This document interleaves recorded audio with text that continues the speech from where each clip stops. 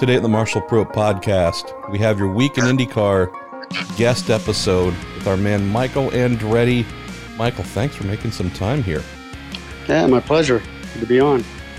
Say thank you as well to Cooper Tires and the Justice Brothers, and TorontoMotorsports.com, and Bell Racing Helmets USA. And Michael, we've got half a day's worth of questions, so I don't know if you know this, folks seem to like you. So there's no way we're going to get through all of them. We're going to do our best to get through as many as we can in a little over a half hour or so. You got about 14 different racing teams to run, so right. Let's just jump right off here with our man Michael Everson, who asks, Michael, if you could share some thoughts on this compressed IndyCar schedule that we have, even these tight one-day events, and whether it makes more sense in a COVID-19 world, given that people already have less time to devote to 3-day weekends. Attendance obviously is not a big thing that we're able to do right now. Are you a fan of these compressed weekend, quick go type things with no fans? Or would you rather wait until we were all clear to have full events pre-COVID? No, I think we definitely need to be doing what we're doing. I think Roger Penske's doing a great job as people, and trying to save the season and do the best we can, and then,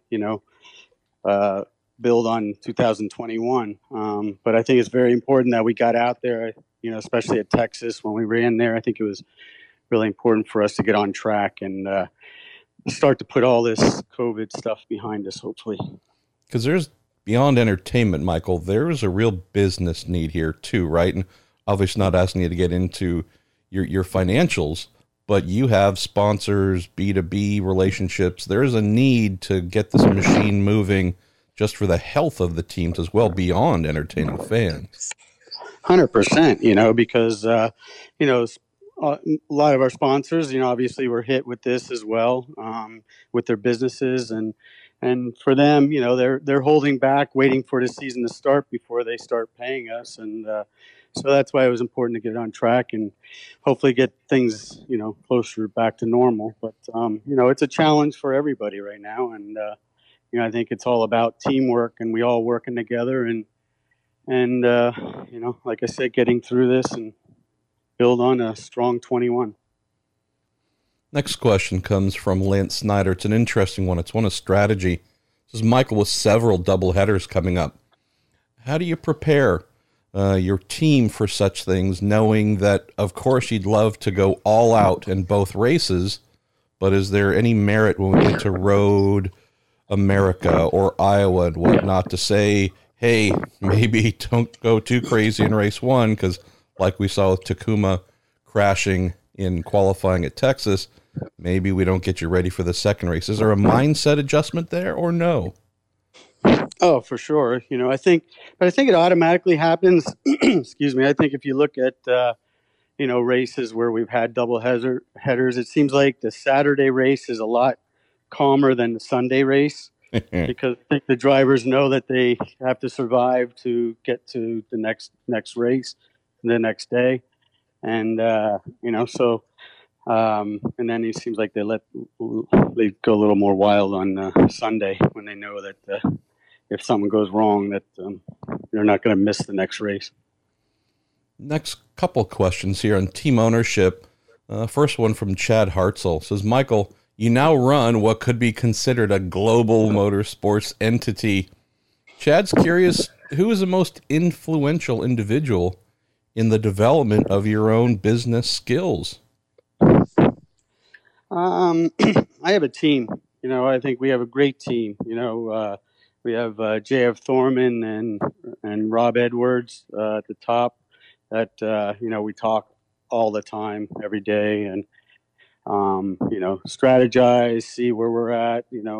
I come up with the crazy ideas of let's do this, let's do that. And then Rob, it's normally put on Rob, then he's got to figure out a way to make it happen, so that's why he's gone gray so quickly. All right, exactly. Now we understand. We made him go real gray. Yep. But actually, it's fun. Actually, we have a lot of fun with it, strategizing and doing all that. I think we have a great relationship at the top, and I think because of that, it carries all the way down to the team. Staying on the topic of business, got a question here from Alexei Hrushko and another one from Matt Philpott. Curious the mindset of business ownership for you transitioning from being a driver into someone buying into a team, now taking it over and running it fully. Is this something that you had prepared yourself for? Is this a challenge that you looked forward to in the beginning? And I know I've asked you that before, but at least from the fan standpoint, it seems like a lot of folks are really impressed with how well you've done in both stages of your career. Well, thank you. I think I got lucky buying a really good team to start with that had a great base. But, I started planning this probably 3 or 4 years before I retired because, I saw Dad when he retired, and he looked like a little bit of a fish out of water. And it's like, I got to think about what am I going to do after I give up the steering wheel. And I always enjoyed the business side of the racing. I learned a lot off of guys like Carl Haas and Chip, and so I think I like that side of it, and so I felt like it was a perfect way to go from driving to still staying in the sport in some way, and that ownership made a lot of sense for me, and it's been fun. It's been very, very challenging in a lot of different ways, but normally the biggest challenge is obviously raising the money. We're 100% run off of sponsorship. I don't have the deep pockets like some of the other team owners, and so it's a stressful situation. It seems like all the time, trying to raise the money and get the sponsorship, which is the toughest side. Other than that, the rest of it is fun, challenging. When you go into the office, you have so many different things thrown at you. From the competition side, the engineering side, the marketing side, the PR side, and just the plain business side. So it's fun. It never gets boring. That's for sure. Mention a name here that's brought up by one of our listeners, Robbie Berger, and says, Michael, could you share a favorite Carl Haas story from when you were with the team? And boy, it seems like Carl is someone who a lot of folks have fond memories of. But anything fun or amusing from your time with Carl you might share? Yeah, probably a million stories with Carl. He was Mr. Magoo, if you remember Mr. Magoo. Oh, yeah. The cartoon, just oblivious of everything around him. And he'd be walking down pit lane and he'd be knocking things over and things like that. And just keep walking like nothing happened. But, one funny story was, I think it was 92. No, it was 90. I think it was 91. Hang on, I'm trying to think. Yeah, it was 91. We were at Elkhart Lake, and I had just signed a contract with him for 92. But there was a clause in there about Formula One, that he said that he would never enforce, that if I wanted to go Formula One, he would never stop me. And so in 91, I happened to sign a contract. This is something that not too many people know. I signed a contract with Ferrari to drive for them in 92. Really? And, yeah. And so when I brought it back to Carl, he said, I'm not going to let you do it. I'm like, well, you said you were. So I was really, really mad at him. And the next race was Elkhart Lake, and we were staying at the same hotel, and we're heading out race morning, and I wasn't even talking to him. And we get in he's in the car in front of me, and we get in the car, and here his coat arm sleeve was sticking out the side of the door when he closed it. So the whole way to the airport, you see this thing flapping in the wind, and it's like, God, I want to be so mad at him, but I just couldn't stay mad at him. He's that type of guy. I've told this story before, and again, it's totally meaningless, but it might have been the 92 Laguna IndyCar race, and for whatever reason, I'd woken up later than I should have Sunday morning, race morning.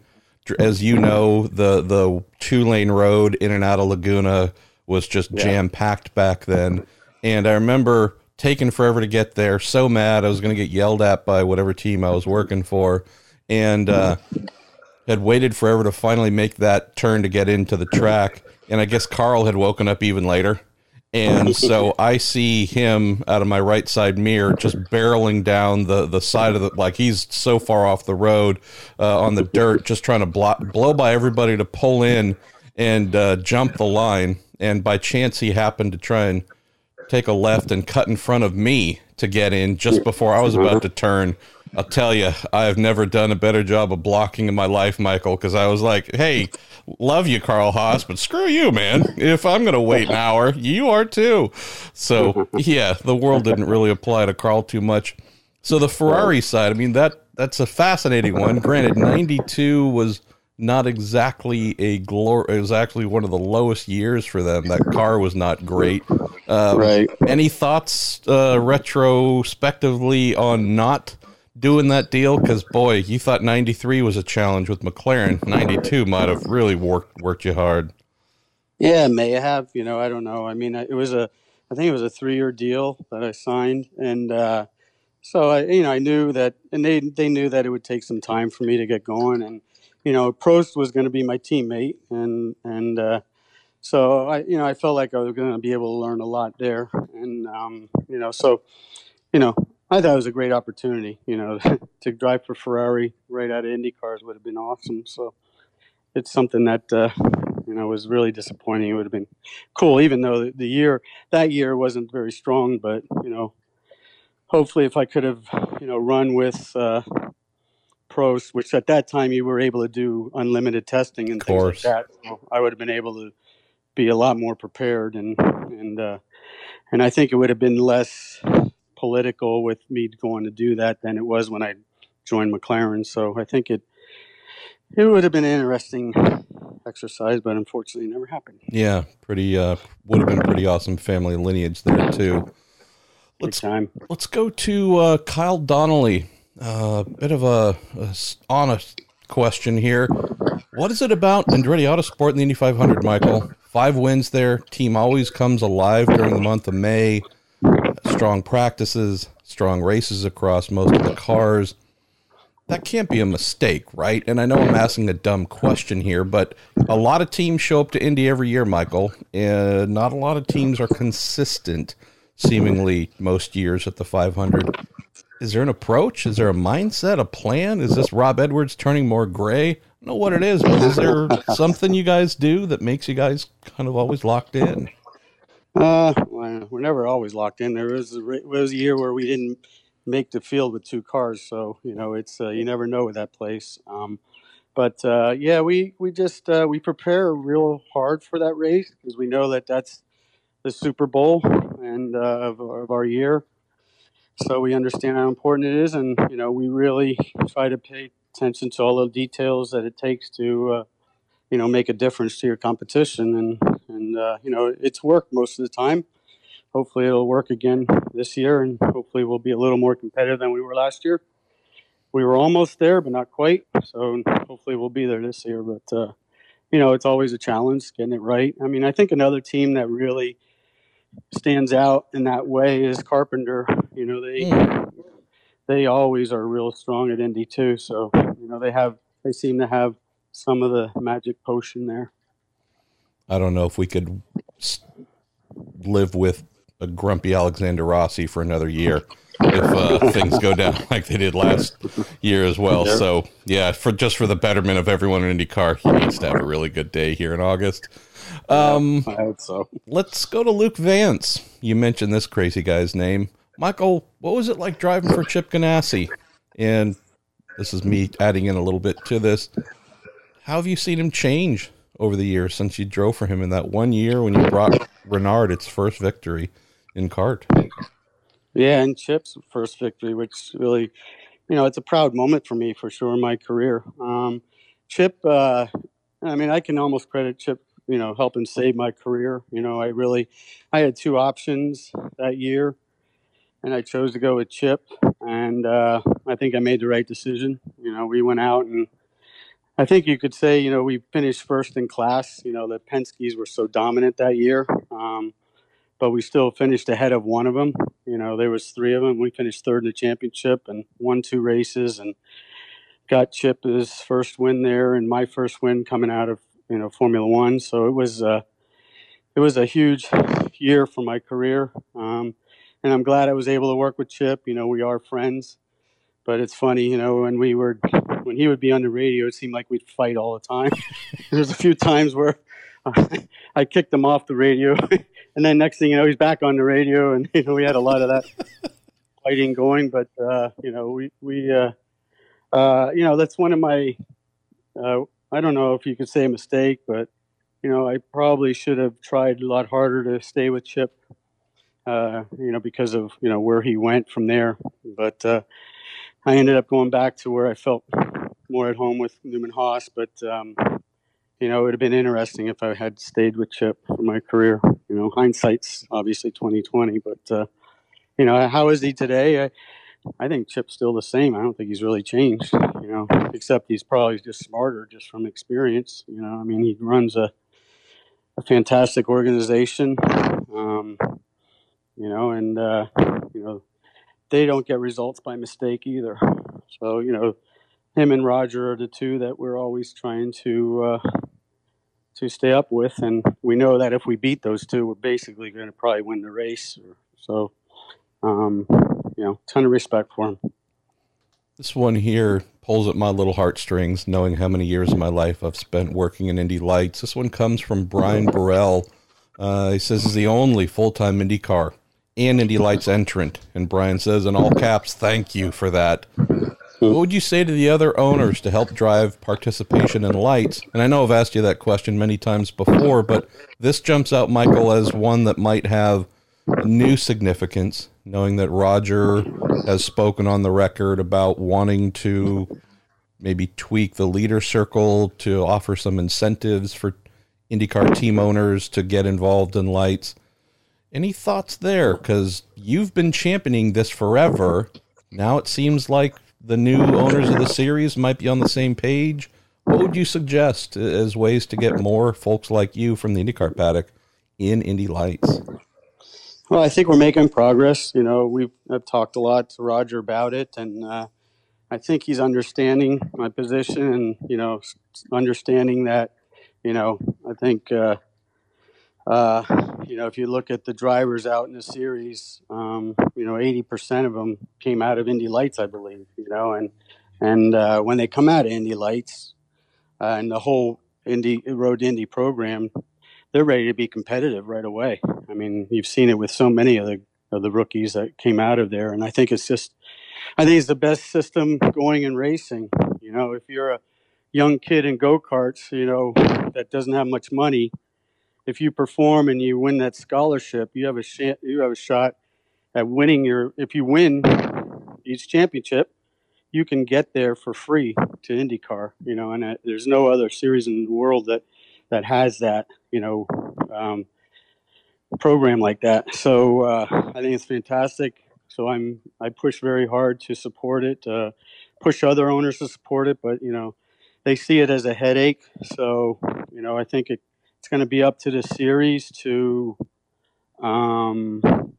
figure out a way to put incentives for the leader circle owners. And I think Roger's been thinking about that.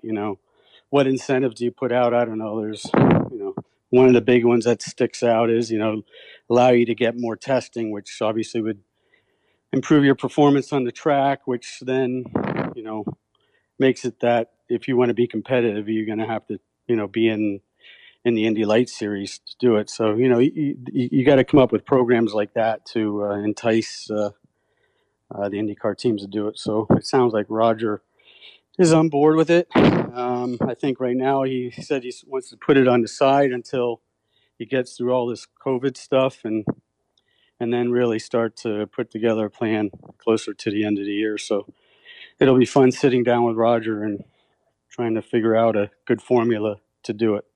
And I'm overstating the obvious here. Everyone is thankful, Michael, that you run 4 cars in Indy Lights, but there's probably also some fear that you represent almost half the field with your single team. you would love the competition and love to see a greater volume of teams just simply to create more health and stability within the series as well, right? 100%. I would love to see 15 to 20 cars out there, every weekend. But one thing you got to say, even though this is a thing that people don't understand, say, for instance, myself, back in 83, I was in Atlantic cars, right? And in reality, I mean, there was about, I don't know, 15 cars in the races, but in reality, I was racing one, maybe two cars all year, right? Yeah. Yep. So every series has that, right? And then you have, the rest of the fillers, right, that are in the field.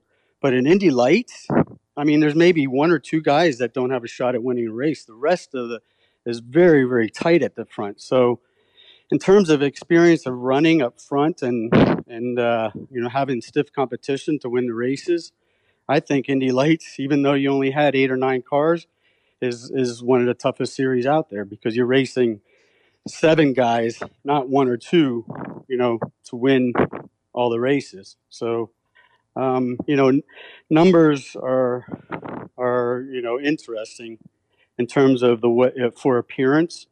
But I think for actual experience, even if you had 9 cars out there, those guys are learning a lot, because their competition is really tough at the top. Well, look at the monsters the series has produced over and over and over again in recent years with maybe single-digit car counts. So, yeah, it proves that point exactly. Also, I think if you look at our record, I think just about every single driver that raced for us made it to IndyCars for at least one race. I mean, that says something.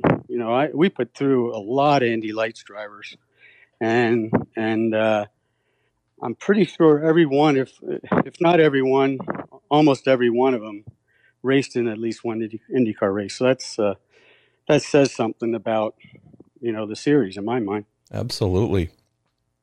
Let's move to a topic here where I know there's nothing but love and also a little bit of sorrow, and that is Cousin John. Let's go to Jordan Darwin. Says, Michael, any good stories you might share about your cousin John Andretti? He says it was really special to see him take that lap of honor at IMS. And then also another question from another listener, John Wojnar, wondering, any plans to maybe honor John when we do get to Indy, et cetera, et cetera. Well, I mean, we are doing it. We have, John's sticker on all our race cars. Check it for Andretti campaign that he believed a lot in, and I think he saved many, many, many, many lives. Yes, he with did. his campaign. And I think that's something we talked about that we wanted to carry on for him. I know Jared is very much behind it as well, and which is his son, and we're trying to do that in memory of John. As for stories, he has a new book coming out. I read some of the stories, and John was amazing at remembering stories from when we were kids and things like that. It's like I'm horrible at remembering that stuff. And then when I read it or when I used to sit down with John, I'd be like, how the hell do you remember that stuff? It's amazing. It's like, oh yeah, I do remember that. Oh yeah, I remember that. But he was amazing at that. And I read a couple of excerpts from his book, and it's quite funny, some of the stories, and it's so I don't want to spoil it. I'm sure a lot of the stories that I would say would be in his book. So yeah, well, book. Yeah. Written by our mutual friend Jade Gers, who I know worked for you as well, and Jade was kind enough to send along it was just a PDF of it a few months ago, and you're right. Iron Trap for a Mind, and a lot of the stories are hilarious. Him making his first European trip. And when I was reading it, I'm like, oh my God, how do you remember all those details? I remember that now, but I didn't. If you would have asked me about it, I wouldn't have, told it anywhere near the way he tells it. Yeah, well, folks need to buy it. Just period. Just need to buy it when it comes out. Let's get to a couple more questions, Michael. Then we're going to let you back to your day. Another one about traveling in general. This comes in from Carl Harden.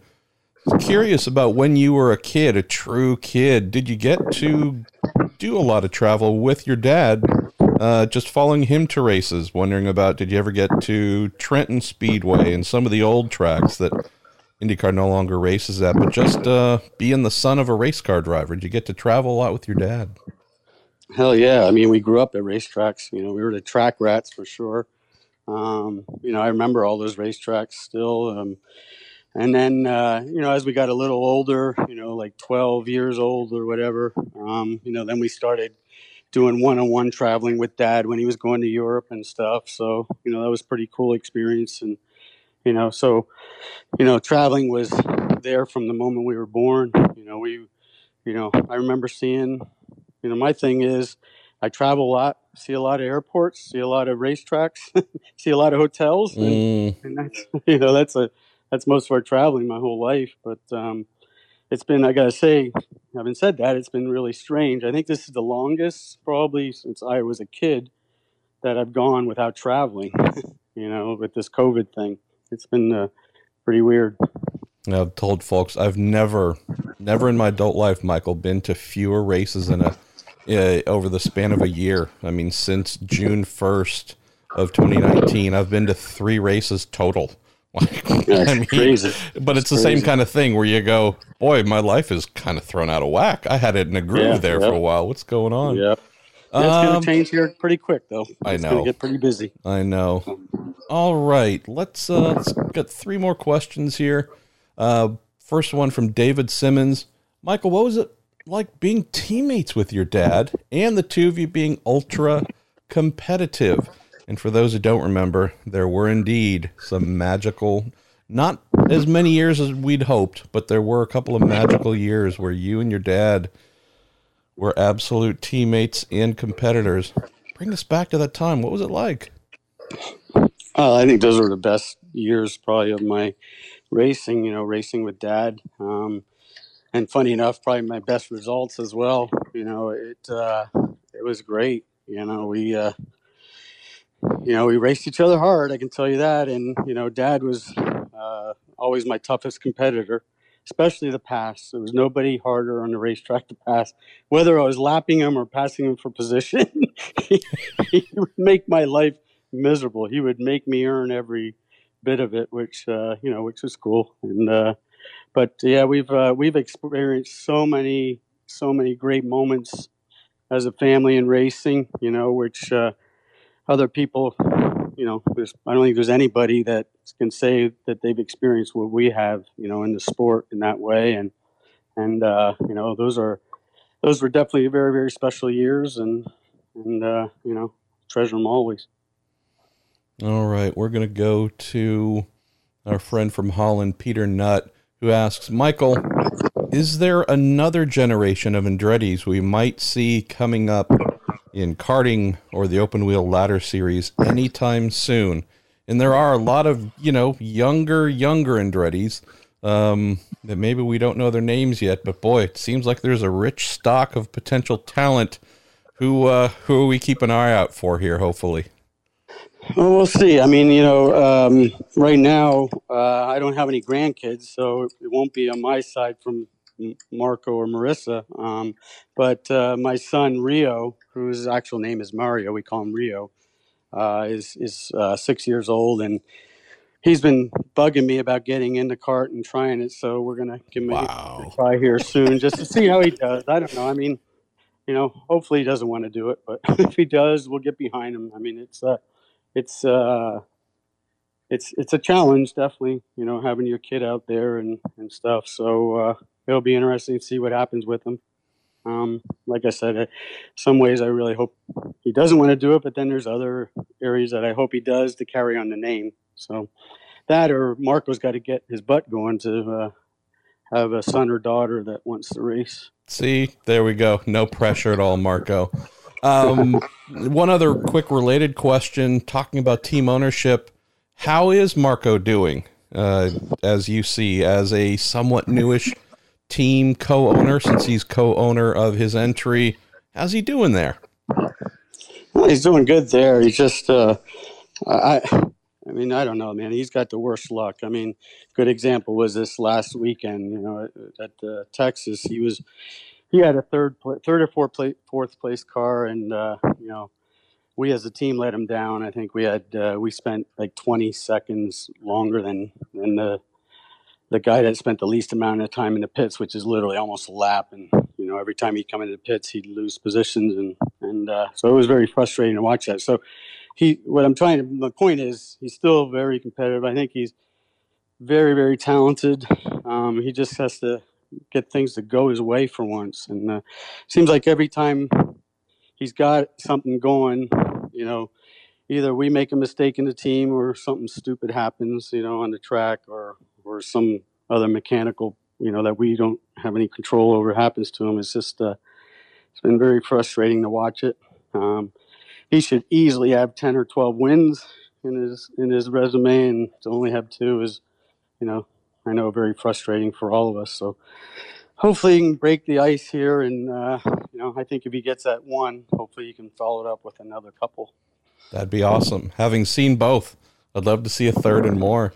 Well, let's farewell the show with a question from a guy named Brian Herta, who sent in a question on Twitter. Oh, God, here we go. I know, I saw it. Asking, Michael, what's your favorite disco song?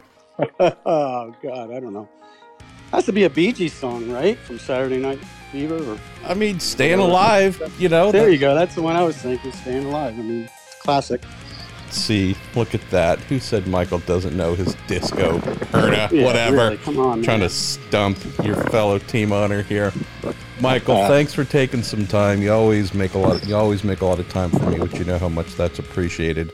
And just looking forward to getting the season going and more stories coming from it. Say thank you as well to Cooper Tires, the Justice Brothers, TorontoMotorsports.com, and Bell Racing Helmets USA. We will speak to you next week.